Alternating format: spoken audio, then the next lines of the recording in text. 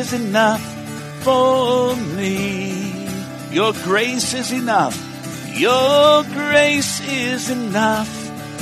Your grace is enough. Your grace is enough for me. Could you turn my guitar up a little bit in my ears?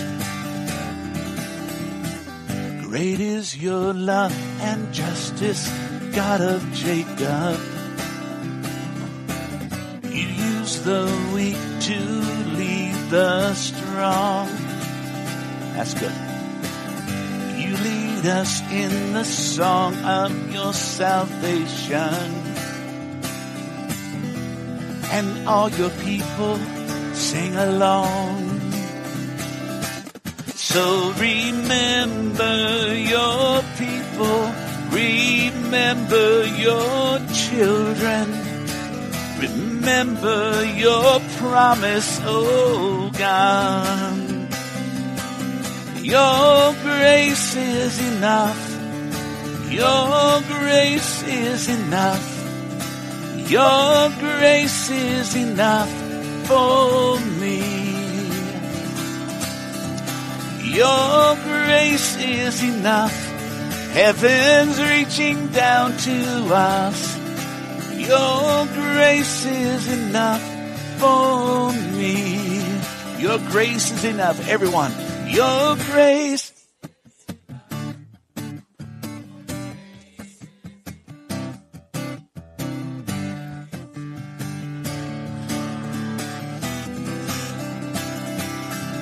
Your grace is enough.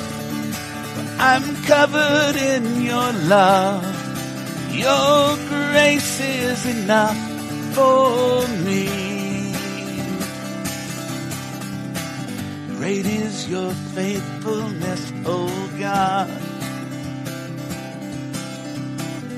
You wrestle with the sinner's heart.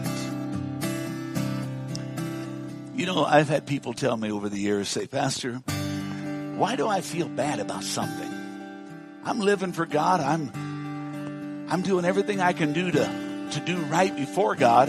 Why do I feel bad about something? Does anybody have an idea why? I'm sorry? Conviction? Why would I feel, if I'm doing everything I know to do, I'm living for God, I'm trusting Him, why would I feel bad about something?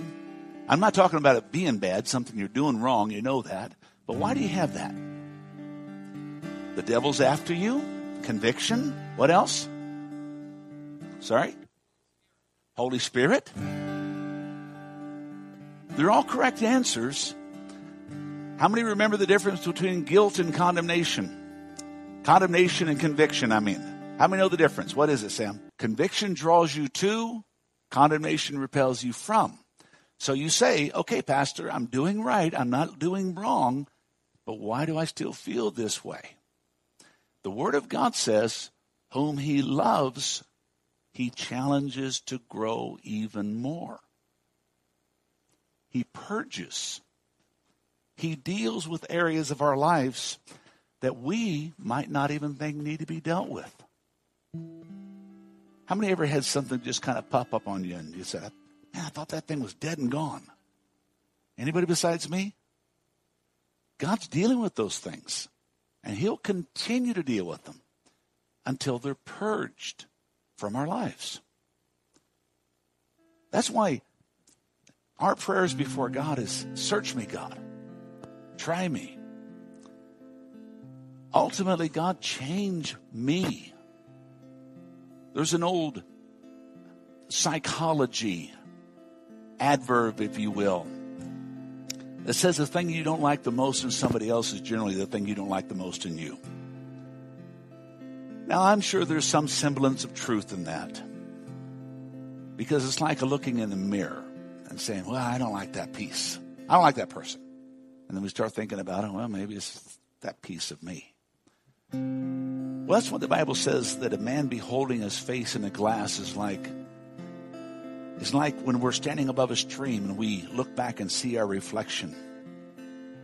And we see the man that is there, but we forget the image that remains. And that image that remains is the image that God is building. We can take the image that we see and we can change it with makeup. We can change it with hairstyles. We can change it with all kinds of things. But the reality is that image that remains when we walk away, that's the image God's working on. And I want you to hear this because we're going to get into this armor of God thing. And folks, there's a whole lot more than just the surface. And this song needs to be a prayer. This needs to be a purpose of our lives that we sit before God and say, change my heart, oh God.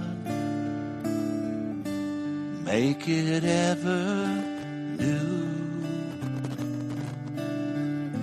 Change my heart, oh God. May I be like you. Let's say it again, everyone. Change my heart, oh God. Make it ever new.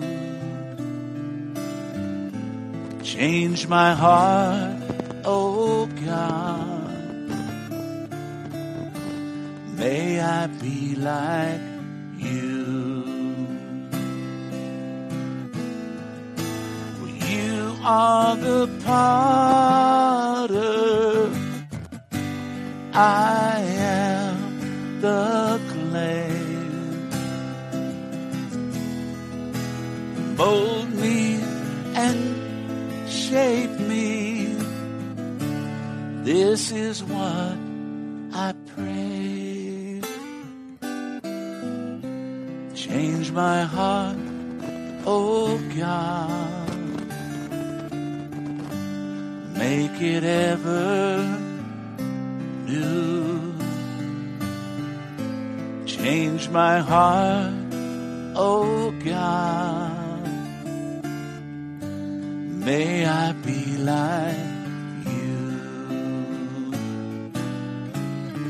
Change my heart, oh God.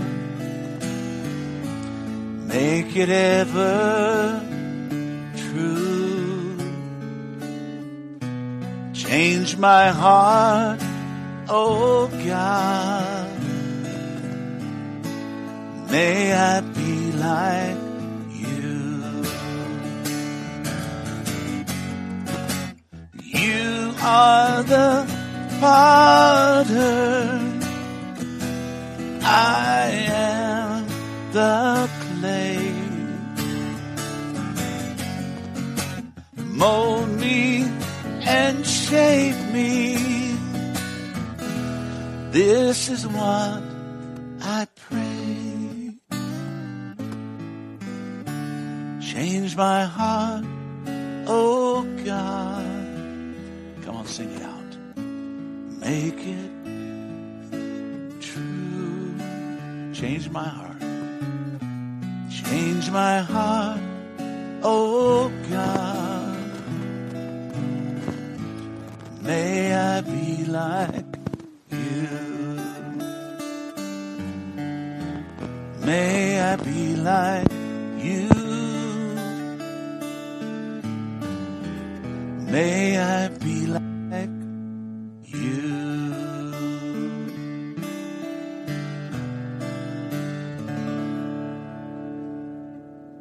Father, this is our prayer. God, in 2018, this is our prayer. God, we want to be what you want us to be. We want to do what you want us to do. God, it doesn't make any difference what 2017 did or didn't do, held or didn't hold. God, what matters is that chapter, that book, that story is closed. Now, Lord, I know it's part of the bigger plan of you in our lives. God, the good, the bad, the ugly, the things we did right, the things we did wrong. But Lord, that chapter's closed. And today begins a brand new day. 365 pure white pages of life.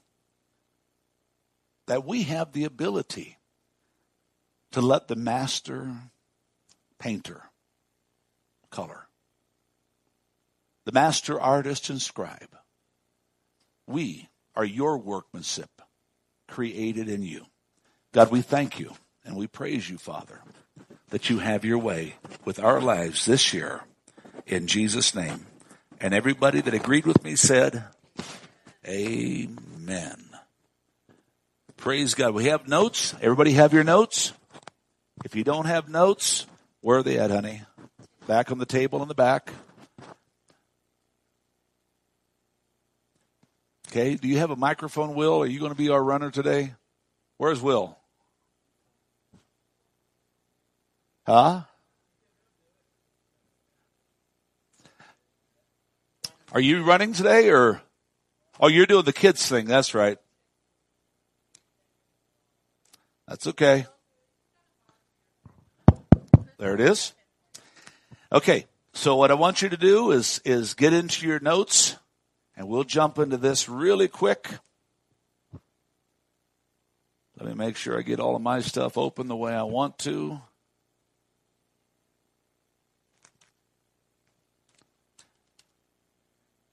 We laid a foundation the last couple weeks on the armor of God and what the armor of God is really all about.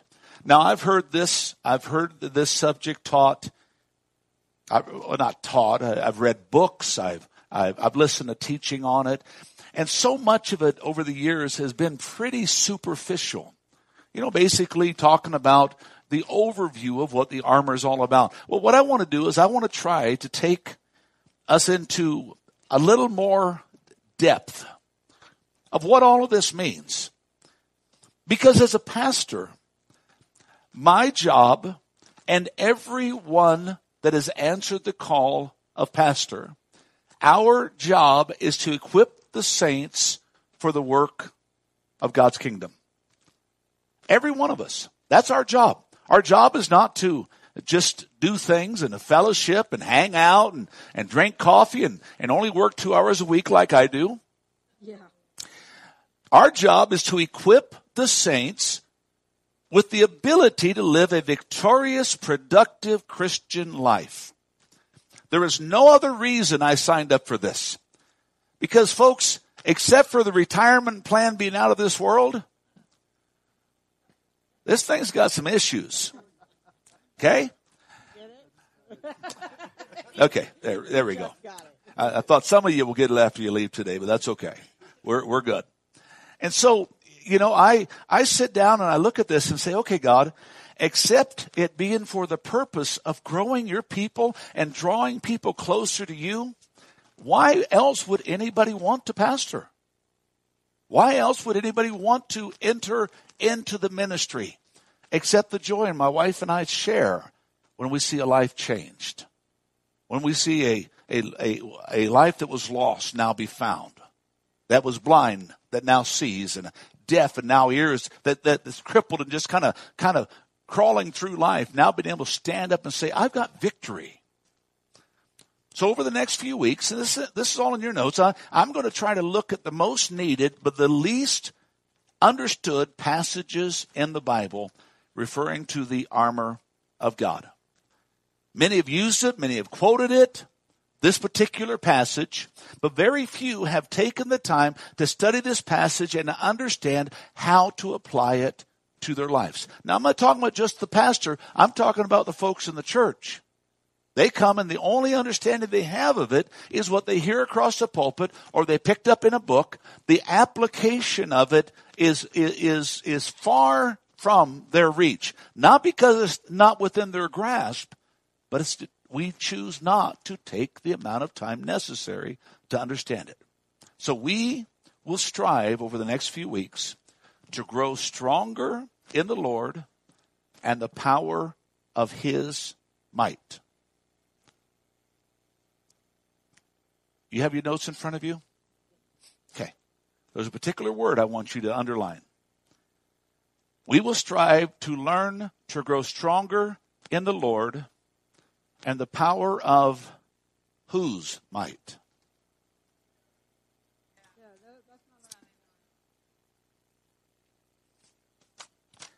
You're right.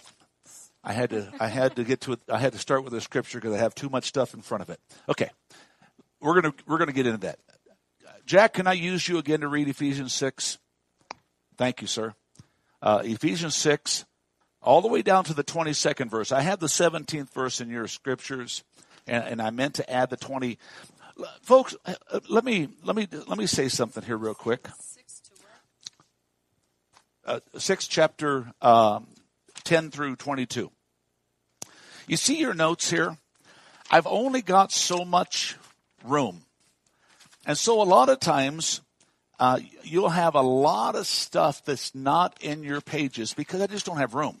Unless I want to put together a whole booklet for you every time. And I don't, frankly, I don't want to, it's enough just to do this. So if you would take this and understand that there's a lot of notes that are not in here, but I want you to take notes, okay? So the statement that I'm making, and we're going to read it here in just a minute, and so I'm going to have you underline it in the scripture itself. We're going to stand in the Lord in the power of his might by studying the truths found in God's word, okay? So I want to preface this study by saying these words. Satan basically has 3 objectives. Now, I believe I left this in your notes. Yes, I did. Thank you, Jesus. Okay. Basically has 3 objectives. And we're going to get into that just as soon as Jack reads Ephesians 6, 10 through 22. And then that very first line, Jack, I'm going to have you stop on chapter 10, okay, because I want to emphasize that, and then I'm going to let you read the rest of it through. Ephesians chapter 6, starting with the 10th verse. Now, I recommend highly, folks, that you have your Bibles, that you go through your Bibles, you learn where this stuff is in your Bibles. Because I watch the news, I pray, I strive to get the spiritual climate of what's happening in the world. Folks, we are in a very scary time in the world. Nothing that a child of God ever has to fear or be fearful of. But we are in a scary time. We've got all kinds of chaos happening in the Middle East. We got all kinds of chaos happening in the South Pacific. Okay? We know about Korea, but we're not paying attention to Japan and China. There's a lot of chaos going in the South Pacific. There's a lot of, folks, World War III, literally, we are on the precipice of. Are we going to be here to experience it or not? I don't know. Okay? I believe that the Psalm 83 war is the next major conflict that we're going to see. And we're seeing this because what's going to have to, and I don't want to get off on this, but I am going to be this little piece out here. Because of the chaos that's happening in the streets of Iran, because of the chaos that's happening in the streets of Saudi Arabia, because of the chaos that is happening in Yemen and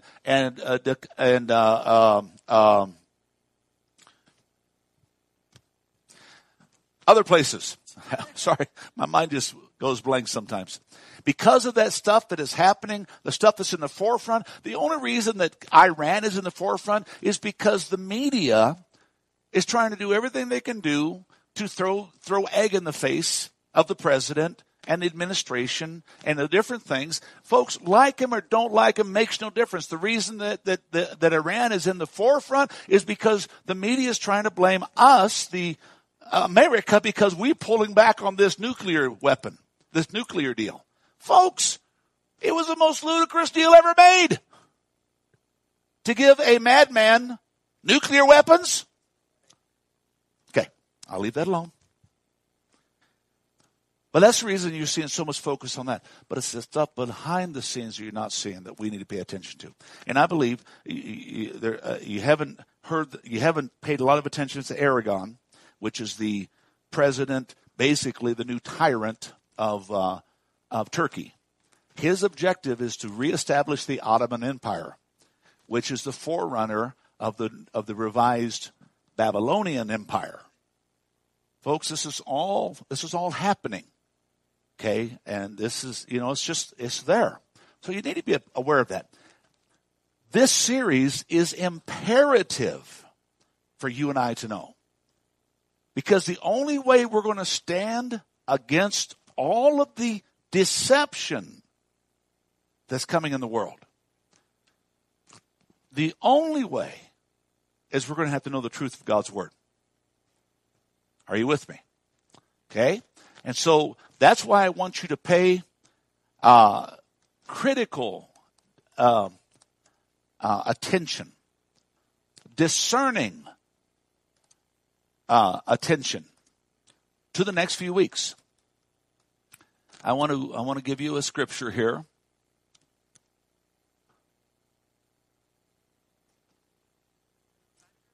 Yep, this is outside your notes. 2 Thessalonians chapter 2.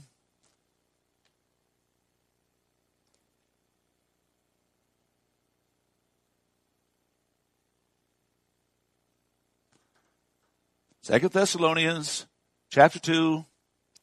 I'm just trying to figure out where to start here because the Lord just brought this to me, so I wanted to bring it into your notes tonight. Okay?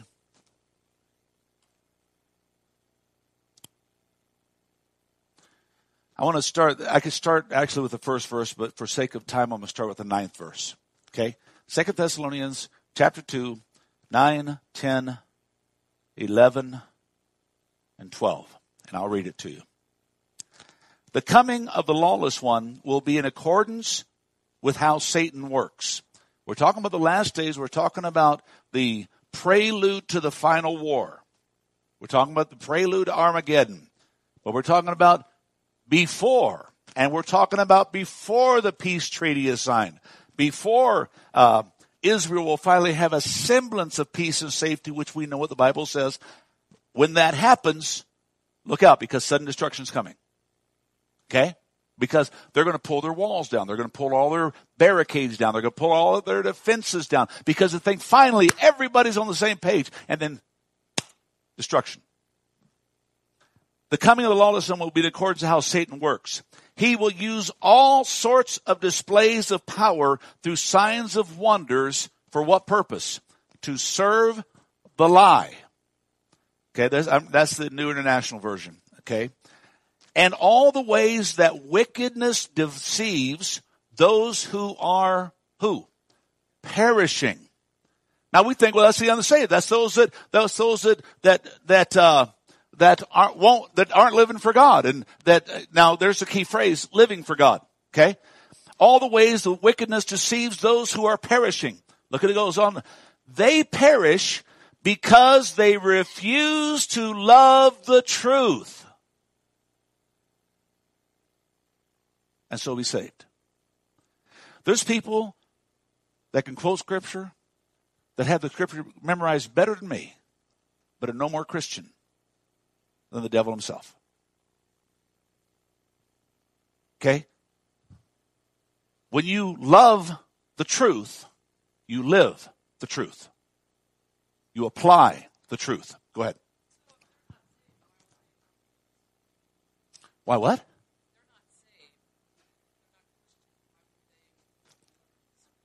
I was just talking to somebody else tonight, and I won't mention their name unless they raise their hand and I can give me permission to use their name. But they had some folks that were working in their company, and they found out they were Christians. So they purposely went out to study the scriptures to find out what they could do and not do without getting fired. You see, the way people do, this is how Satan works. You see that passage, the 9th verse? In accordance to how Satan works. How does Satan work? Deception. There's a form of godliness, but they deny the power, which can change their lives. Okay, that's what we're going to talk about in this armor of God thing. How many with me so far? Great question. Did I answer it okay? Okay, because the Bible says that Satan himself is transformed into an angel of light. So why is it strange that his ministers are not transformed into ministers of righteousness? They know the Bible better than we know. Why? How can they deceive those that shouldn't be deceived? Except they use the same language. But how do we know? We're going to talk about it. The spirit of truth and the spirit of error. This is all has to do with truth. And in this day and hour we live. So look with this. Now, folks, grab a hold. Look what it says here. They perish because they refuse to love the truth and so be saved. For this reason, look at this, God is going to send a powerful delusion so that they will believe their lie.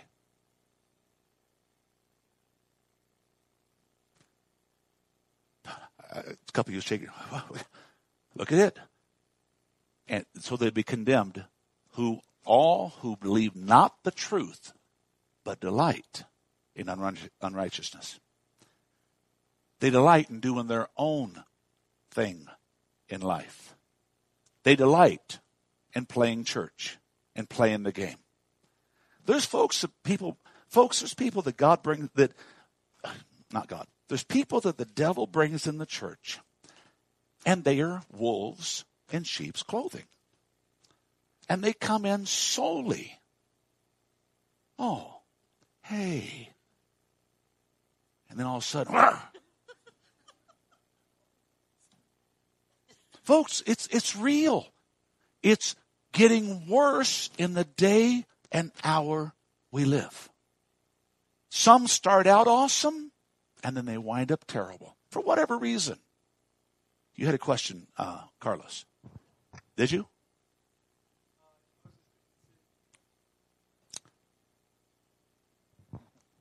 I was just going to say some people think that the deception might be UFOs or something like that. Well, there is once again a renewed interest in UFOs and flying saucers and this and that. I don't know if you've seen it in the news, you've watched it. Folks, this kind of stuff, I have people ask me literally on a regular basis, Pastor, did you see this? Pastor, did you see this? I've seen most of it. Okay? No, I don't catch everything. And you may bring something to me I haven't seen. But my wife gets irritated because I'm always in the news. I'm always in the computer. I'm always in the stuff. Because my job is to help us to stay aware. That's part of my job. Are we okay? Okay. Look what God says. Because they chose not to love the truth, but to pleasure in unrighteousness, God said, okay, fine. I'm going to send a spirit of strong delusion that they might believe the lie. This is not a time to be playing church. This is not a time to be in it for yourself. This is not a time, folks. I've been talking about the last days since the 80s. And they've been talking about the last days before that. And folks, I don't know when Jesus is coming, but I do know this is not the time to be playing. Jack, would you read us Ephesians 6? And I just want you to read just verse 10 right now, and then I'm going to continue on. Finally, be strong in the Lord and in his mighty power. Finally, Paul's written the entire chapter of Ephesians.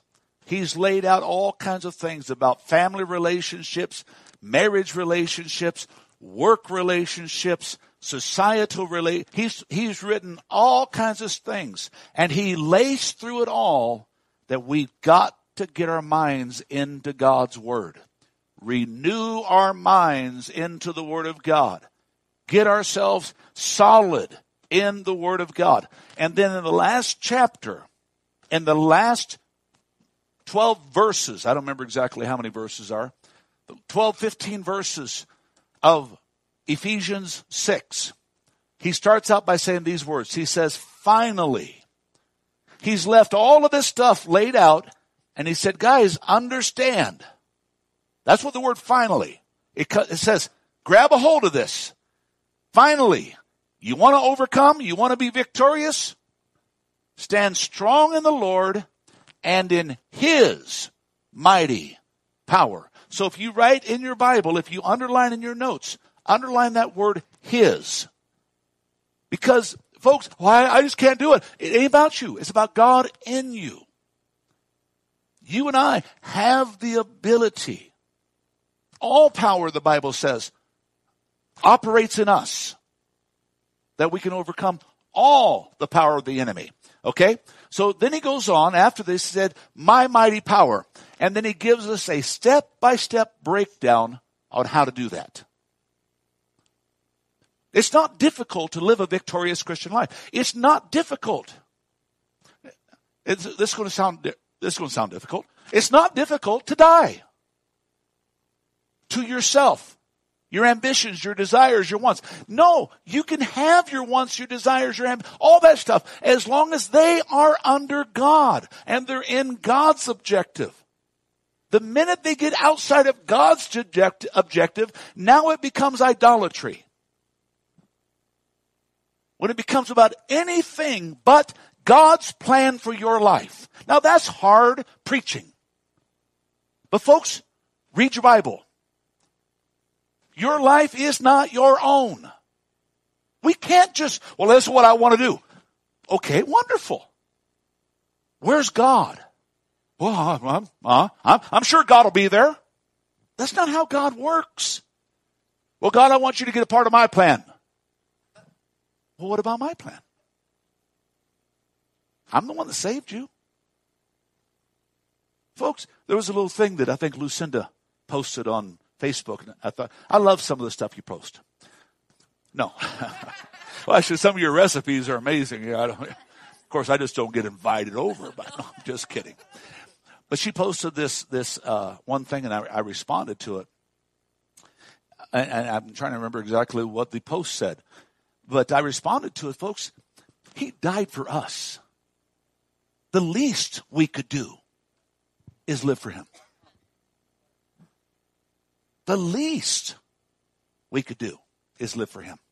Get over by the microphone, Carlos. And then, Jack, when we're done with this, you're going to read all the way down the 22nd verse, please.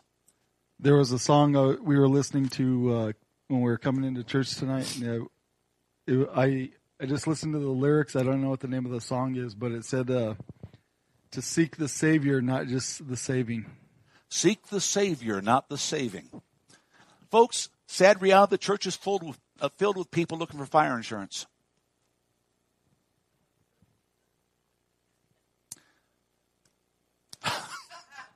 Thanks, Valerie. Did you hear, Valerie? That was actually funny. Like everything that I say is not funny. Okay, my humor does get better. Okay, well, maybe it doesn't. Okay, don't go there. Okay. But they are. And the sad reality is sooner or later, somebody has to pay the premium. Okay, so Jack, read through this. Okay, down to the 22nd verse, please. Start with the 10th verse, please. Finally, be strong in the Lord and in his mighty power. Could you turn him up for me? Could you turn him up a little bit? Put on the full armor of God so that you can take your stand against the devil's schemes. For our struggle is not against flesh and blood, but against the rulers, against the authorities, and against the powers of this dark world, and against the spiritual forces of evil in the heavenly realms. Therefore, put on the full armor of God, so that when the day of evil comes, you may be able to take your stand. You may be able to stand your ground. And after you have done everything to stand.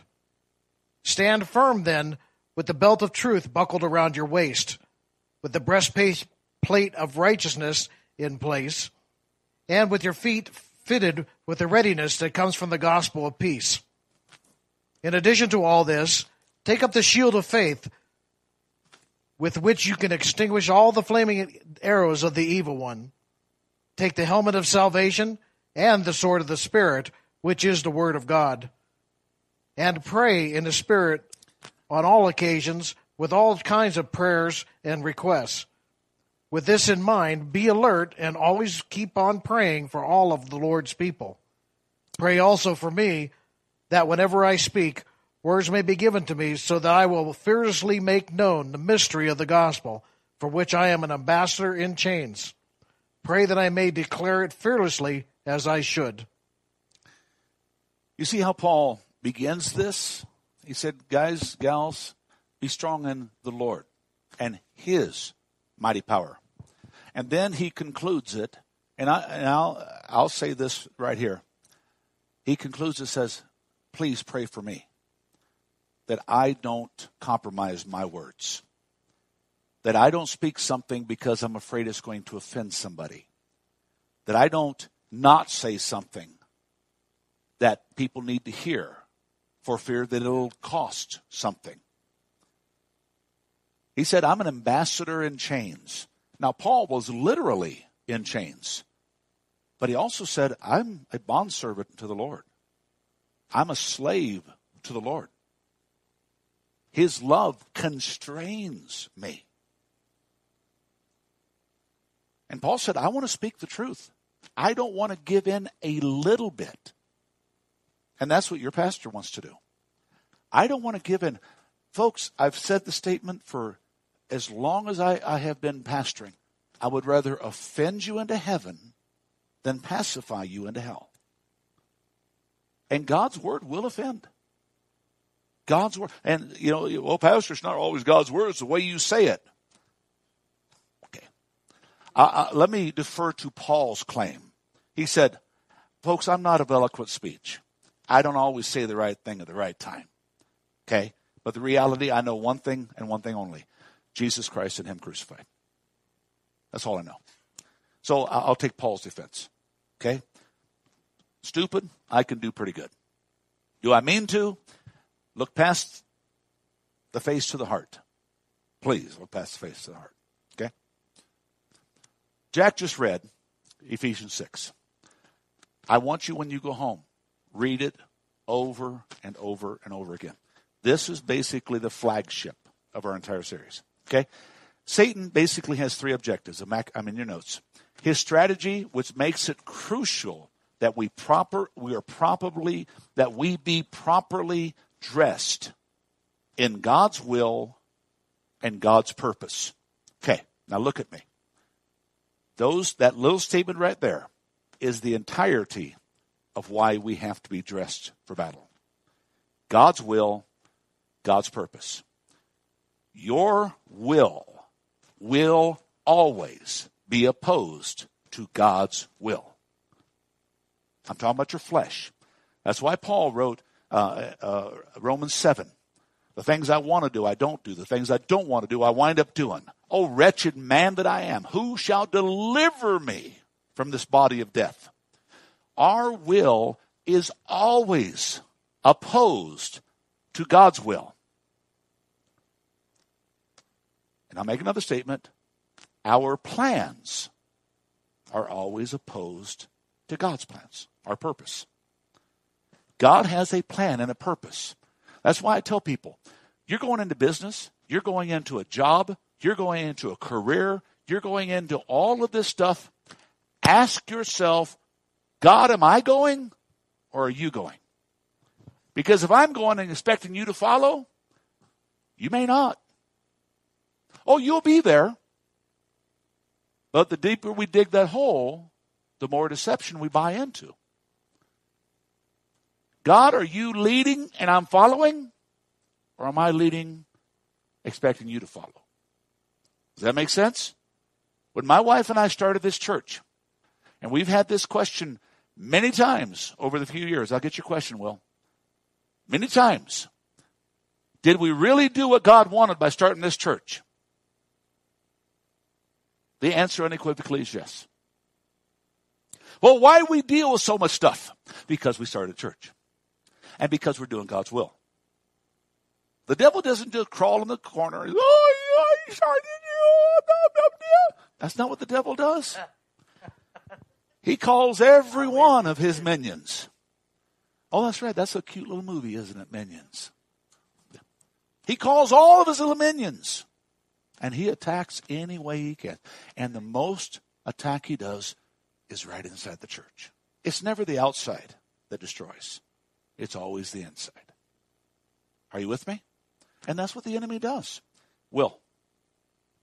So how do you know for sure if it's God's will? Like, say you're wanting to do a new job. I think I know the answer to this, but it may help people here. Well, tell us what your answer is. Does it line up with God's word? I mean, are you doing this because you want to, or because you feel that God's leading you? But sometimes there's a fine. Let me share. The struggle is never the resolve. Because when you get to your new job, it's still going to be there. Okay? Because the problem is, you're there. Good or bad. Okay? You get out of one relationship into another, you're bringing the same bag, and that bag has your name on it. Okay? You get out of one church into another, you're bringing the same bag. That's why the reality is we need to learn how to leave, because the way we leave is the way we arrive. Okay? When I went through my divorce all those years ago, I told God, I said, God, I don't want to get married until I deal with this baggage. And so I started studying, I started reading, I started praying. Her and I dated almost 2 years before I asked her to marry me. Because I wanted to get rid of baggage. I talked to pastor friends. You say, pastor, you were a pastor. How could you have baggage? Flesh and blood.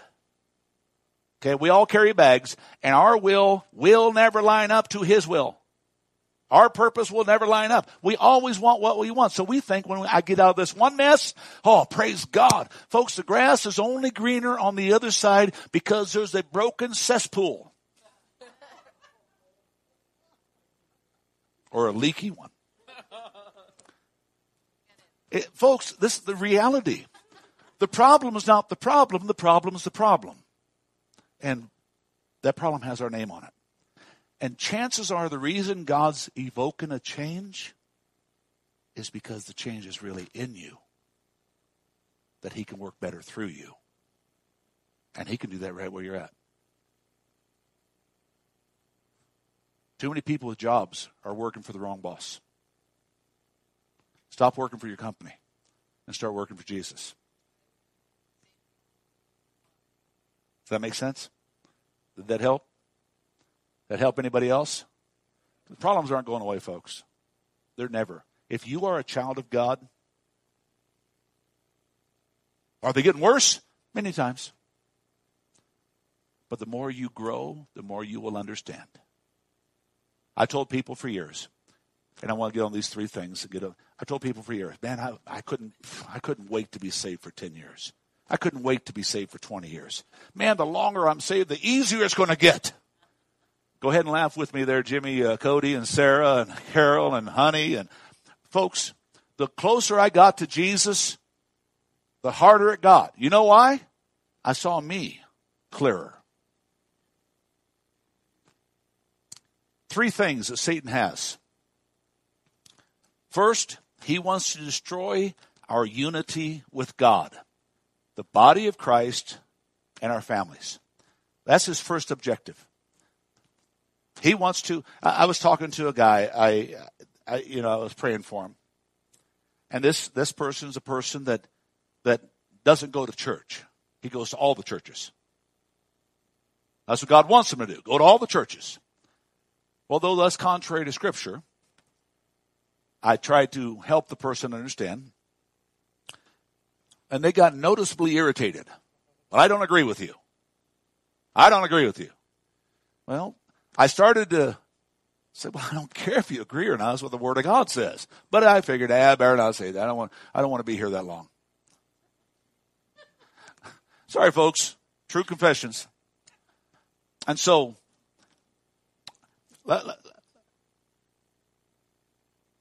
I talked about the assembling together. But just let me talk about his perspective. Okay? I'm a part of the body. The whole body. But there's individual bodies. If my part of the body is the arm, and my arm just goes flopping into a building somewhere, what good's that arm? If it's not attached to a body. And if that arm's attached to a body only for 5 seconds, now it's useful. But it's time to move away, so now that arm's flopping around again. What good is that arm? How can that arm ever become what God wants it to become? Unless it settles in to a body. Every part. But the reality is they're supposed to be a part of a body, not flopping around doing their own thing everywhere. And this is what the Word of God is saying. First thing he wants to do is destroy the unity of the body of Christ, that he can ultimately destroy families. Second thing, he wants to entice us to sin, that he might get a foothold. Remember a few weeks ago, I gave you the entire breakdown of toehold, foothold, and stronghold. If you want to get it, go out to the website and look on our last series that we just finished. The third thing he wants to do is he wants to lead us, here we are, into false teaching and keep us from the light of the truth. I don't know if I left this in your notes.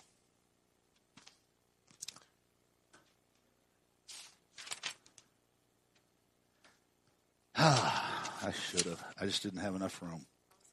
Okay. This is a quote by a man named Ray Stedman.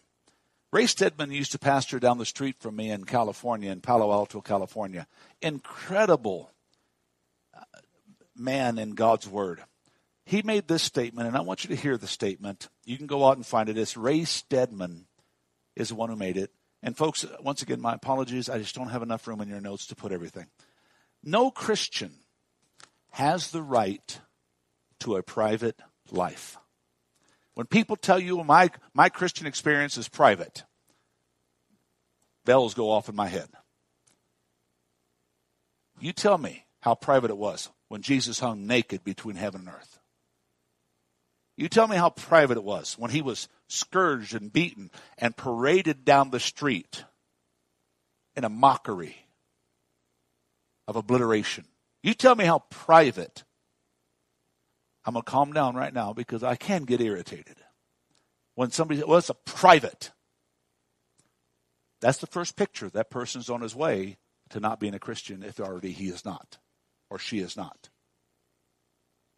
No Christian has the right to a private life. Our lives are to be lived openly before all, transparent and on display for the entire world to see. We have no private lives, but must not expect to have. This is basically and fundamentally wrong. Christians are to be demonstrators of the truth.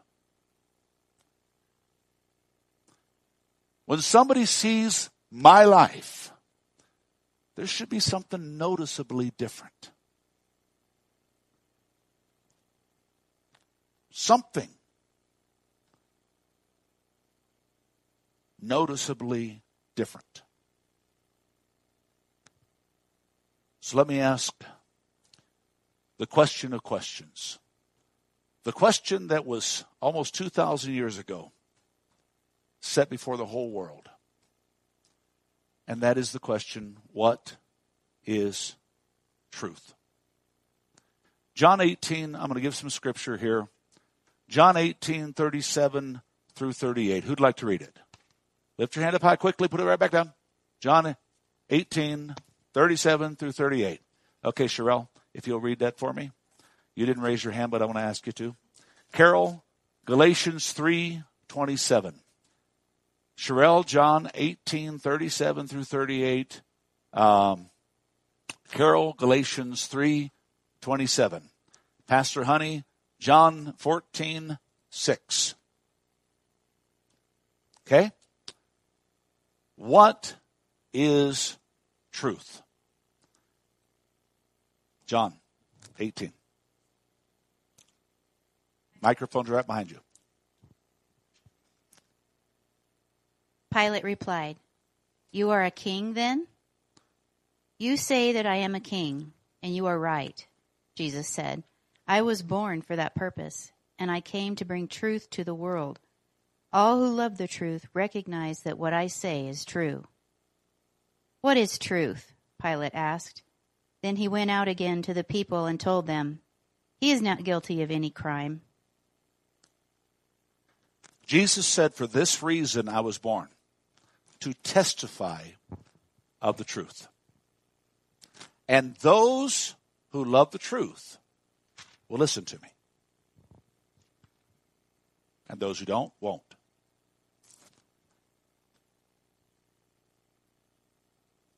Then Pilate asked, what is truth? Jesus came to bear witness of the truth. Okay? Wilford, get the microphone back. I want you to read Romans 12, 1 through 2. What is truth? Jesus said, I came to bear witness of the truth. He rules and lives.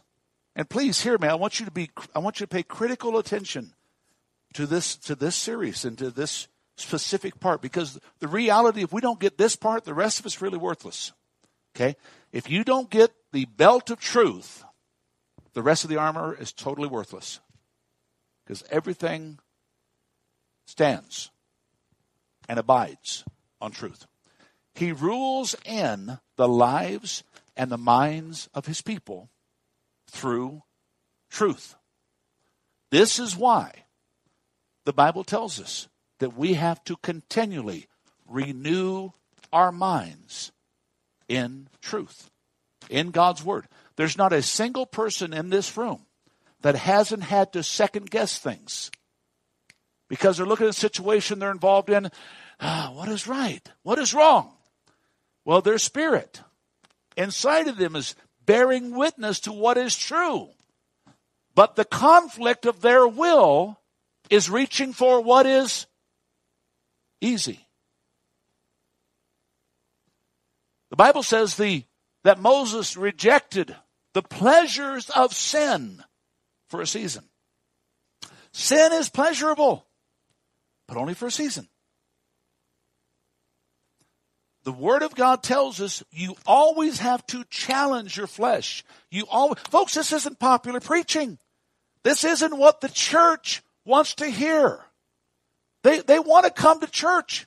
Oh, Pastor, encourage me. Soothe me. I'm going through hell. Help me.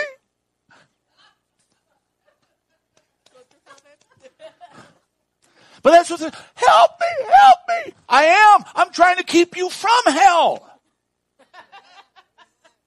That's why you've got to apply truth.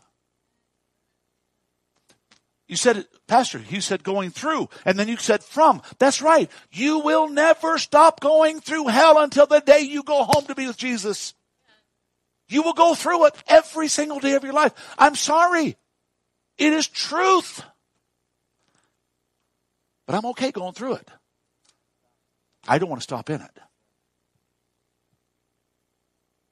That's why the church world, the Bible says in the last days which we are in, are heaping to themselves teachers having itching ears. Say, I don't want to hear what the Bible says. I want to hear what I want to hear. And if you're not preaching it, I'm going someplace else.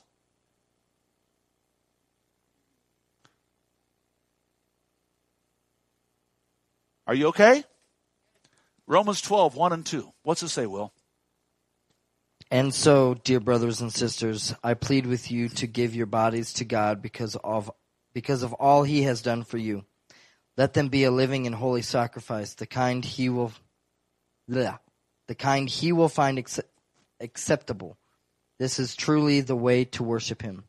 Don't copy the behavior and customs of this world, but let God transform you into a new person by changing the way you think.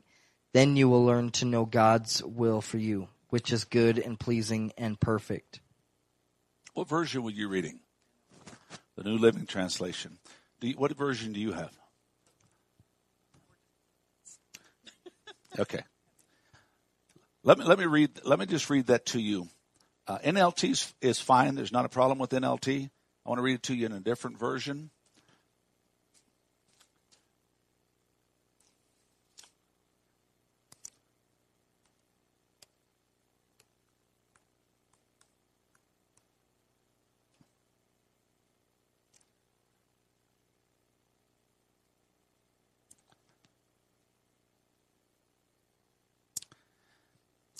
Therefore, I urge you, brothers, by the mercies of God, that you present your bodies a living sacrifice, holy, acceptable unto God, which is your reasonable act of worship.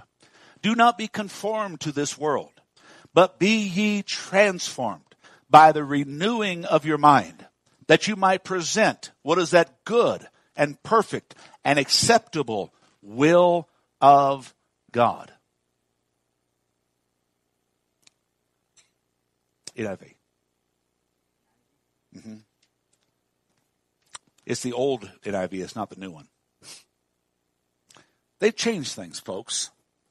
And we have to change things to accommodate what the world wants. Do not conform to the world. Do not. We cannot conform to the world. Are you with me? So let me define truth. John 14:6. Wilford? His name's William. I call him Wilford. John 14. Look what Jesus said. 6. Jesus, How many think Jesus is a pretty good barometer of what truth is? Okay, good. How many think Pastor Tim's word is better than Jesus's? Oh, thank you. We got one no, but everybody else shaking their heads. Thank goodness. Folks, my word is nothing. God's word is everything. Okay? So look what Jesus said. Not what Victorious Life said. It's not what the Christian said. It's what Jesus said. Jesus answered, I am the way and the truth and the life. No one comes to the Father except through me. I am the way. Now look at this. What did God call himself? When Jesus said at the beginning of that passage in John 14:6, he said, I am. You can throw the rest of it away. I am. And then he said, the way, the truth, the life.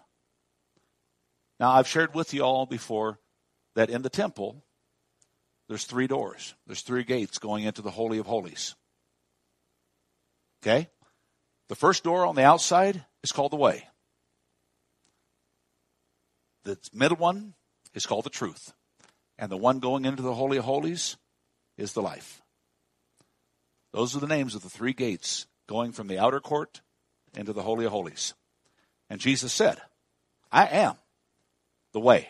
You can't even get into a semblance of God's presence without me. I am the truth. You want to cross into the holy place? Not the Holy of Holies. This is the holy place to where you can bring your petitions to God. I'm the way. And he said, you want eternity? I am the life. Folks, everything in your life and mine revolves around truth. Okay? Jesus says, I am. He implies a specific piece of armor to start the entirety of the Scripture. And he starts it by saying, I am the truth. Look what it says in Galatians 3:27. Go ahead. For all of you who were baptized into Christ have clothed yourselves with Christ. All of you who are baptized into Christ, you've given your life to Christ, now you have put on Christ. Once again, it's not a private relationship. It's a very public relationship. Okay, we didn't put on a piece of him. Okay, when we go through the armor, it's not a piece by, you cannot have any one piece without the other piece. They all work simultaneously together. It's this particular piece that holds all the rest together, and it is the I am of your life. The truth, the way, the life that holds everything about you together. He is the armor of God. That's why when people say, well, I got to suit up every day. What the heck are you going out without the suit on? How do why would you even want to take it off? You say, well, Pastor, how do you take it off? By choosing not to live for him. By choosing to be one thing on Sunday and another thing on Monday. Am I making sense tonight? Okay. He is the armor. Some say, well, it's doctrine. Others say it's sincerity. Well, I say it's both. Okay. You can have sincerity or doctrine, and I want you to hear this, and still not have truth. You can be sincere and still be sincerely wrong. You can know the Bible better than I know the Bible and still not have truth. To have the truth that is spoke of here, you must have truth of doctrine and sincerity of will. Truth of doctrine is for the mind, renewing our mind continually into God's word. And the sincerity of the will is for the heart. Out of it flows all the issues of life. This is the only thing that will cause us to be completely buckled. That word buckled, when you look it up, where it says loins girt about, that word girt means to be rested, means to be secure, means to be confident. The way that we know that we are rested or confident or secure or buckled in our walk with Christ is we know that we are secure in truth. God's truth. Well, what do you think about going to a different job? Does it matter what I think? What's God think? Yes, we converse. We counsel together. But the reality, I'm not God. All I can do is say, well, where's God? What does God want? You know, when people come up, well, God told me to leave the church. Why? What am I supposed to do? Now, every once in a while, I'll say, well, I'm sure God did, just not the God I serve. Why? Folks, when people say God said, why do you think they say that? How can I argue? Okay, and can I tell you the truth? Maybe God did say that particular thing or some other thing because he's trying to spare the church. Folks, there's a lot of truth. But are we looking for truth? Are we looking for what we want?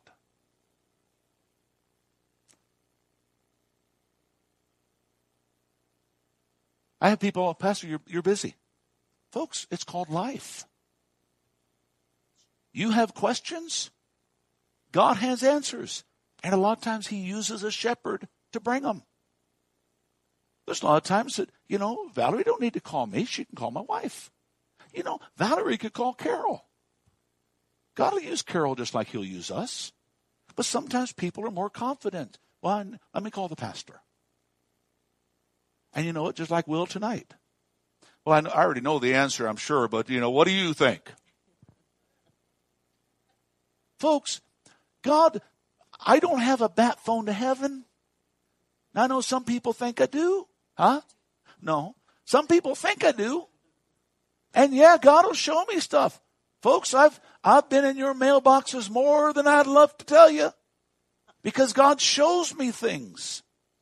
That doesn't mean that I'm anything special. I'm just a servant that has said, thy will be done. When it becomes about him, it's really easy to not make it about us. But it's the most costly thing you'll ever make it, is about him. Are you with me tonight? Without being confident or rested of Christ, being and doing all he said he was and did, we will never stand when challenged. We will never stand when challenged.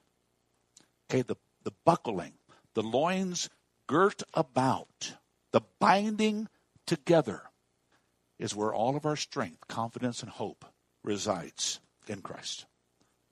We're firm. When that belt's on, hell itself can't shake me. That belt's dangling, that belt's off, you lose. Anything that's not truth. That's why that person I was talking to said, well, I just go to whatever church God directs me to. God don't do that, folks. Unless you're an apostle, a prophet, or an evangelist. Jimmy Cody here, he's an evangelist. Okay? God uses him in many different ways. He goes to many different churches. But you know what body is his body? Where his arm is not just flopping around? Victorious Life. This is his body. God uses him in many different places, but this is his body. That's the office of the prophet, evangelist, and apostle. Okay? Pastor and teacher, you're in a body. Okay? And that's where you are. So let me talk to you a little bit about this. Okay? And I'm gonna spend the rest of the time. I'm gonna get some more scriptures. I want we've already read Ephesians 6, 10 through 17. But what I want to do, we already read 14:6. Steve, you got a Bible with you? Okay. I want you to read John 15:26. It's going to be a little while.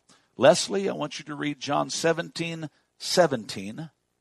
Okay, and I'm going to try to get through this whole thing. And this is going to take up the rest of the night. And then we'll start next week in 1 Peter. How many has this been okay so far?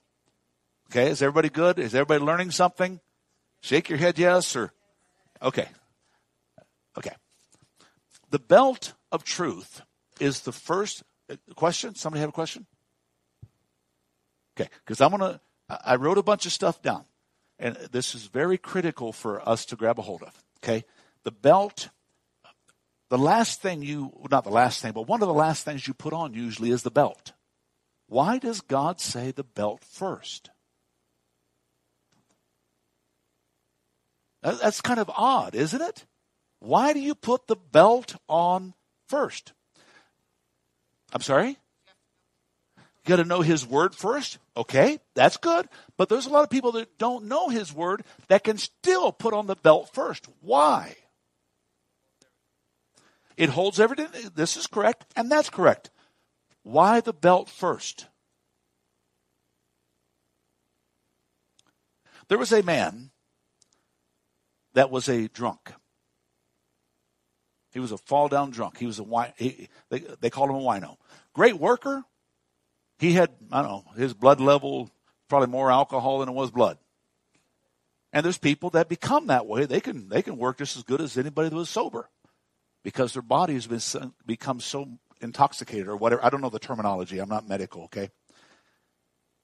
But he went to work one day, and the guys asked him to have a bottle. He said, no, don't do that anymore. So, what? As that went on for a couple of days, said, well, have a drink with us. Said, nope, don't do that anymore. Why? He said, I gave my life to Jesus. And Jesus has changed my life. And I'm not that way anymore. They kept tempting him. Finally, one day, one of the people that knew the Bible, the religious folks, walked up to him and said, well, tell me, you know so much about Jesus? You're converted. Where was he born? How long did he live? How did he die? Tell us about his life. Tell me something about him. And this guy was mocking him because he knew all the answers.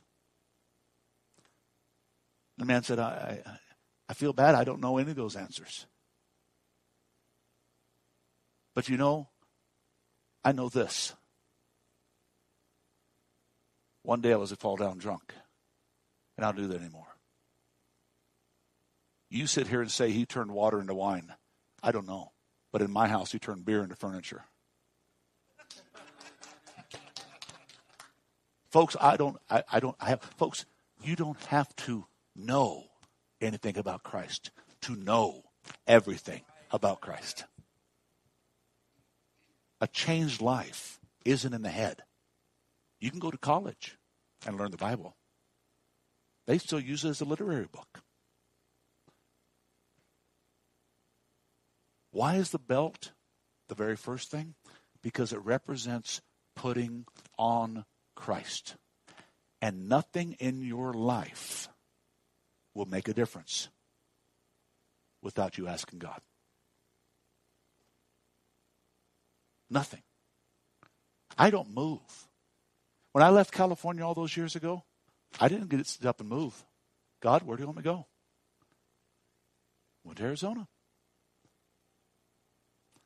I left.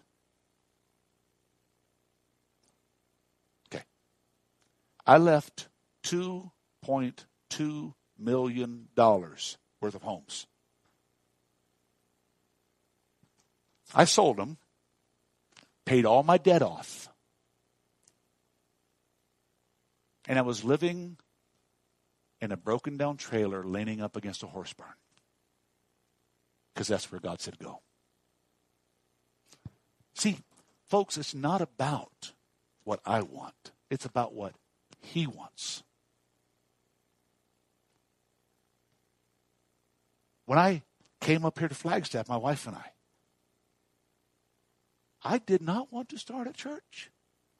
Folks, I've done this a long time. The last thing I want to do is start another church.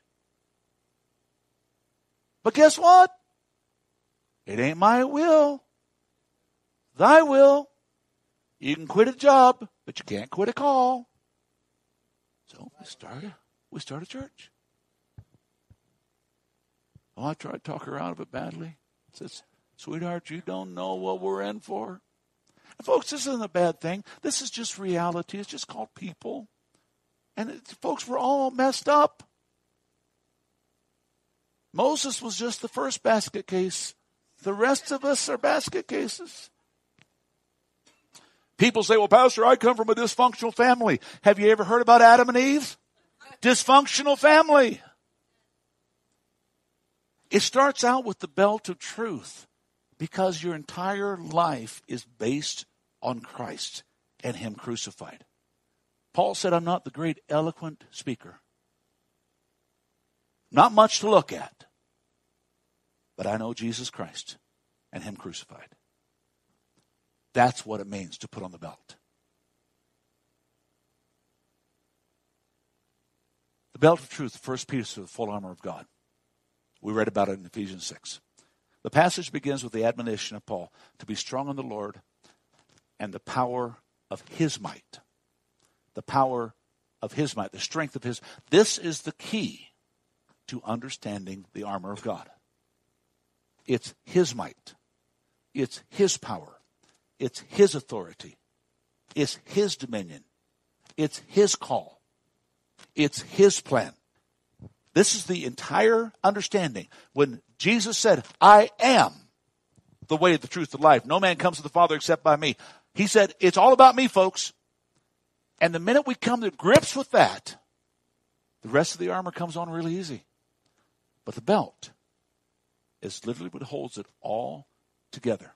All the pieces of the armor belong to Him and come from Him. Truth, righteousness, gospel, the feet shod with the gospel of peace, faith, salvation, the lance of prayer, all the gifts of God that God gives us to use as a defense against what? The lies, the schemes, the objectives of the devil. And as Jack read there at the beginning, there in the 12th verse, and when the evil day comes. Every day of our lives, folks, the enemy comes. God helps us understand when it comes. We got to know how to stand. Only the sword of the Spirit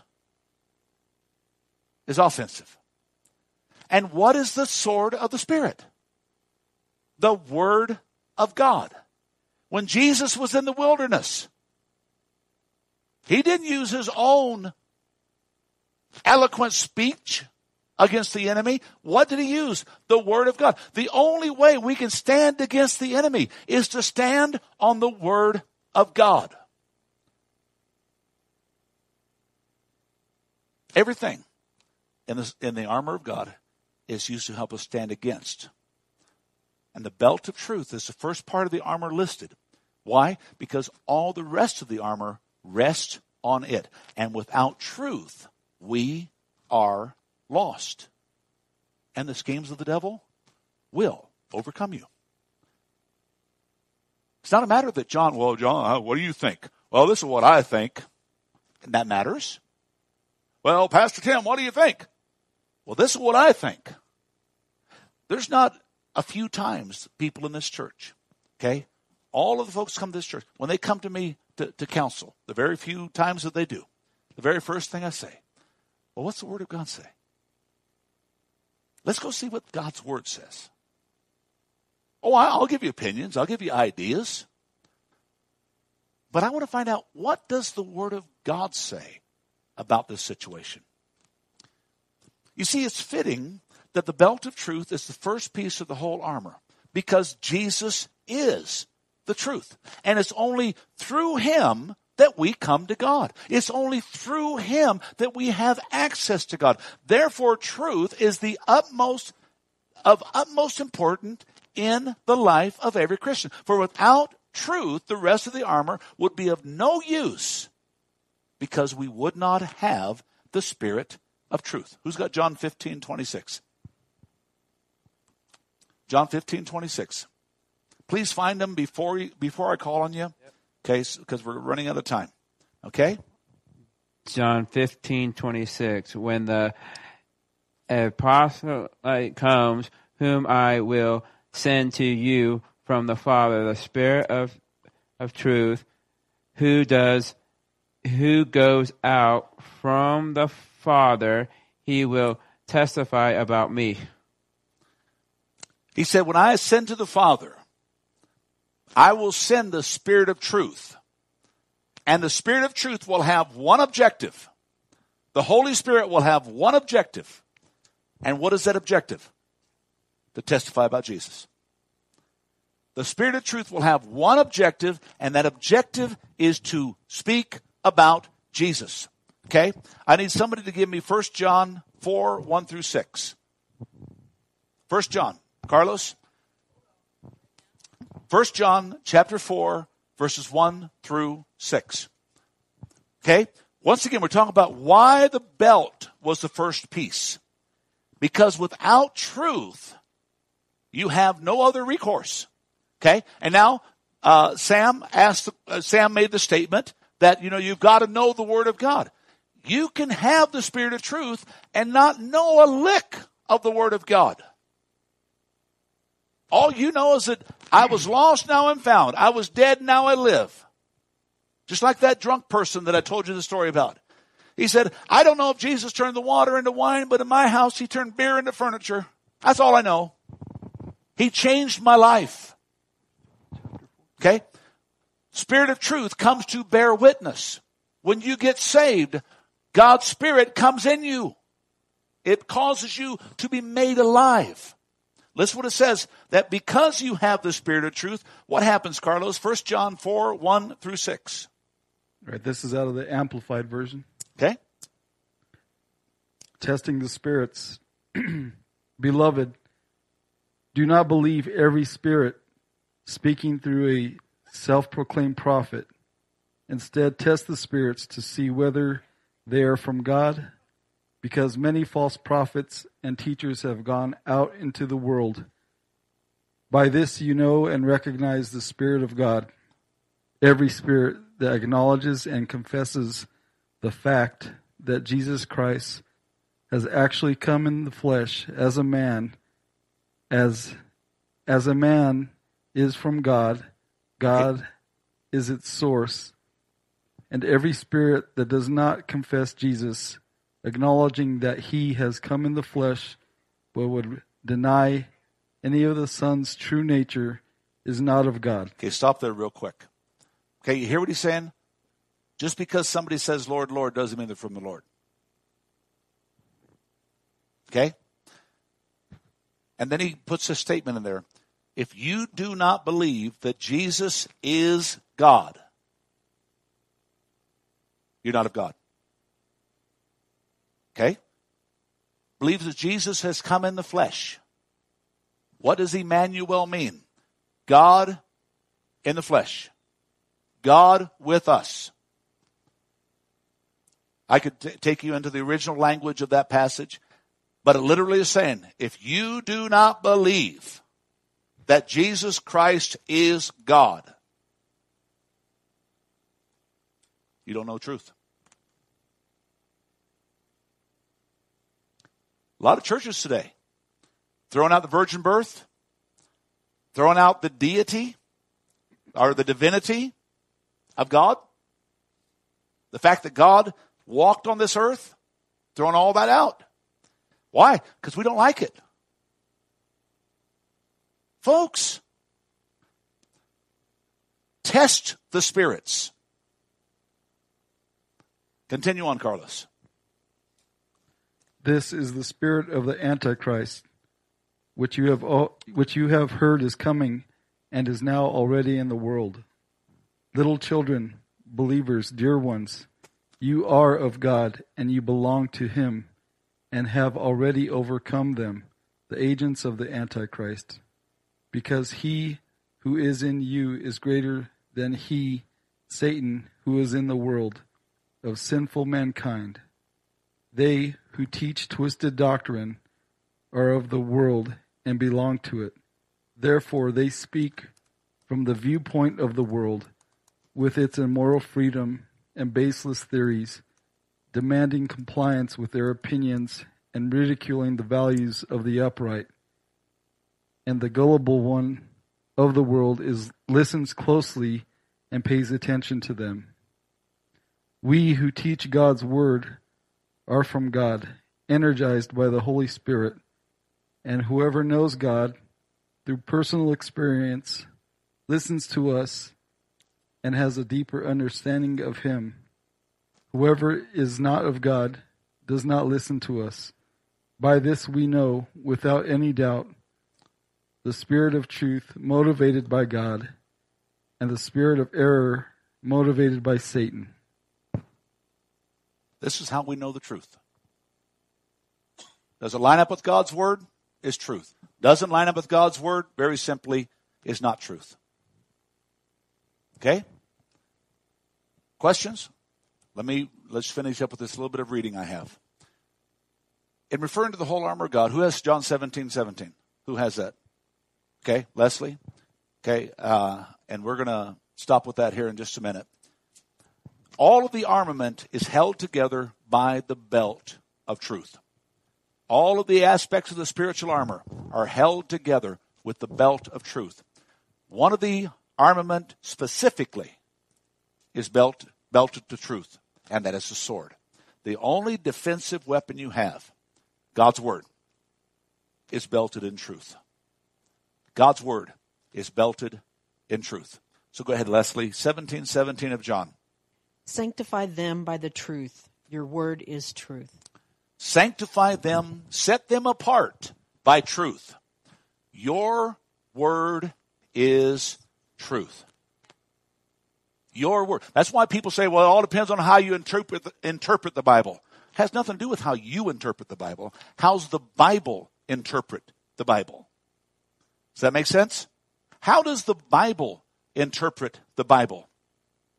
Depending on how the translation you're reading with Ephesians 14, once again, it talks about have the belt fastened around you. It talks about having your waist fastened about or buckled about. It talks about girding your loins with truth. It talks about all these different aspects of how the belt operates. The reason is this, and I talked about it a little bit last week, is they believe in the Roman soldier, the reason the armament was built as such, why the belt was so critical, and why the Word of God uses the belt of truth as the most primary instrument in that, is they felt that if you had a debilitating surge in that loin area, you're dead. You're done.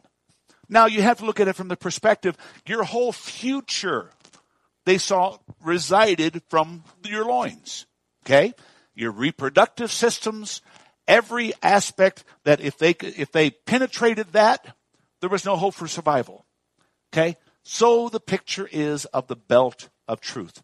If the enemy can penetrate truth and get you to believe a lie, he's done. He's done his job. That's why you put the belt on. We're going to get into this more next week. Any questions? Did I do okay laying this? Okay, so anybody got questions? Father, we thank you. Did I see a hand? Father, we thank you for your word. We praise you. Help us to grow in you and the power of your might. In Jesus' name, amen. God bless you. Happy New Year, everyone. See you Sunday. We got a great message for you. So please come early with great expectation.